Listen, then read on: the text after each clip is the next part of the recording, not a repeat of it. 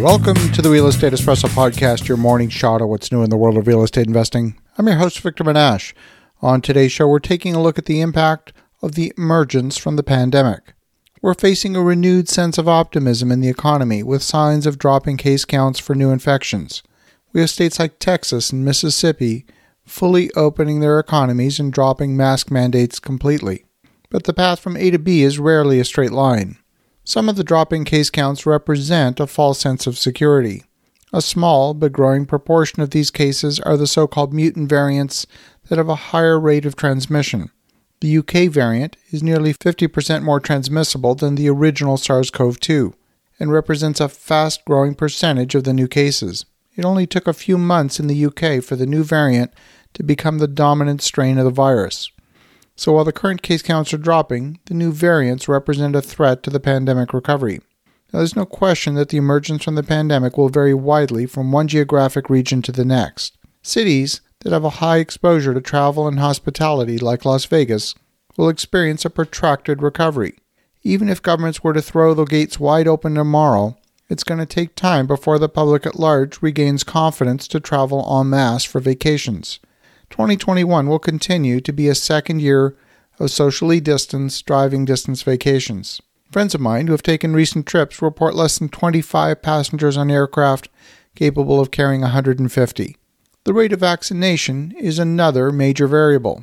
As of the first week of March, some states in the U.S. report less than 15 doses of the vaccine per 100 population.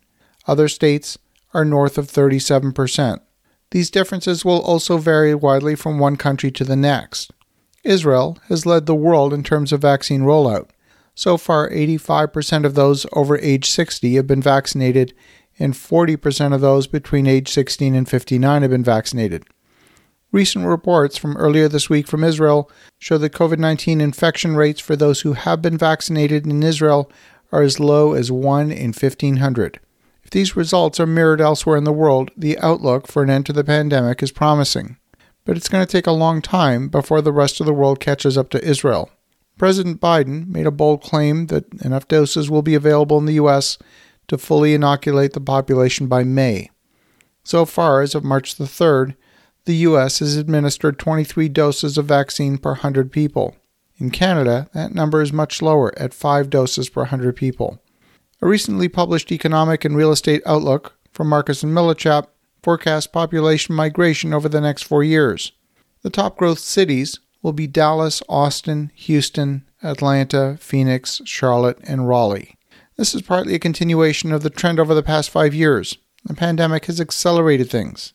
But some of the top growth cities over the past 5 years also dropped off the list. Washington, Orlando, Seattle, and Tampa are no longer on that highest growth list. They're moved down to the middle of the list of cities that are growing. The bottom of the list, there are those forecast to continue to lose population, including New York City, New Haven, Detroit, Cleveland, Milwaukee, Pittsburgh, Baltimore, and Philadelphia. There were a few warning signs for investors in hospitality. Of course, the hotel industry has been hammered in 2020 due to the pandemic. There's a lot of new supply under construction in 2020 that could not have foreseen the pandemic or its impact. 4 markets stand out with more than 9% of their existing inventory representing rooms under construction. Those 4 cities are Nashville, Austin, San Jose, and New York. 10 markets have between 6 to 9% of their existing inventory under construction. And such a large increase in supply coming online in a short period of time leaves an uncertain future for hotels in those markets. Those second tier, those 10 markets are Portland, Salt Lake City, Denver, Savannah, Oklahoma City, Jacksonville, Columbus, Ohio, Charlotte, North Carolina, and Southeast Florida, the Miami area, and Detroit.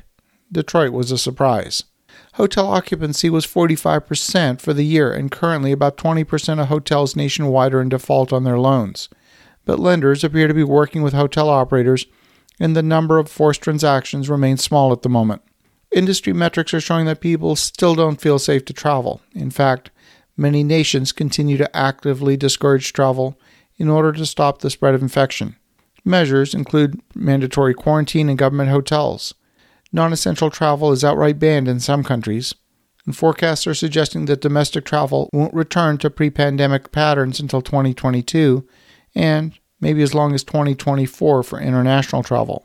Not surprisingly, hotels in Sunbelt destinations have fared better than those in most other areas. The lone exception is Hawaii, where hotel occupancy is one of the lowest across the U.S. The 5 worst performing markets for hotel and leisure were New York, Boston, Chicago, Seattle, and San Francisco.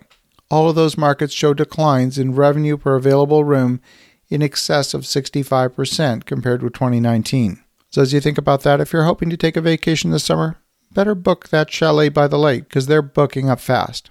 Have an awesome rest of your day. Go make some great things happen. We'll talk to you again tomorrow.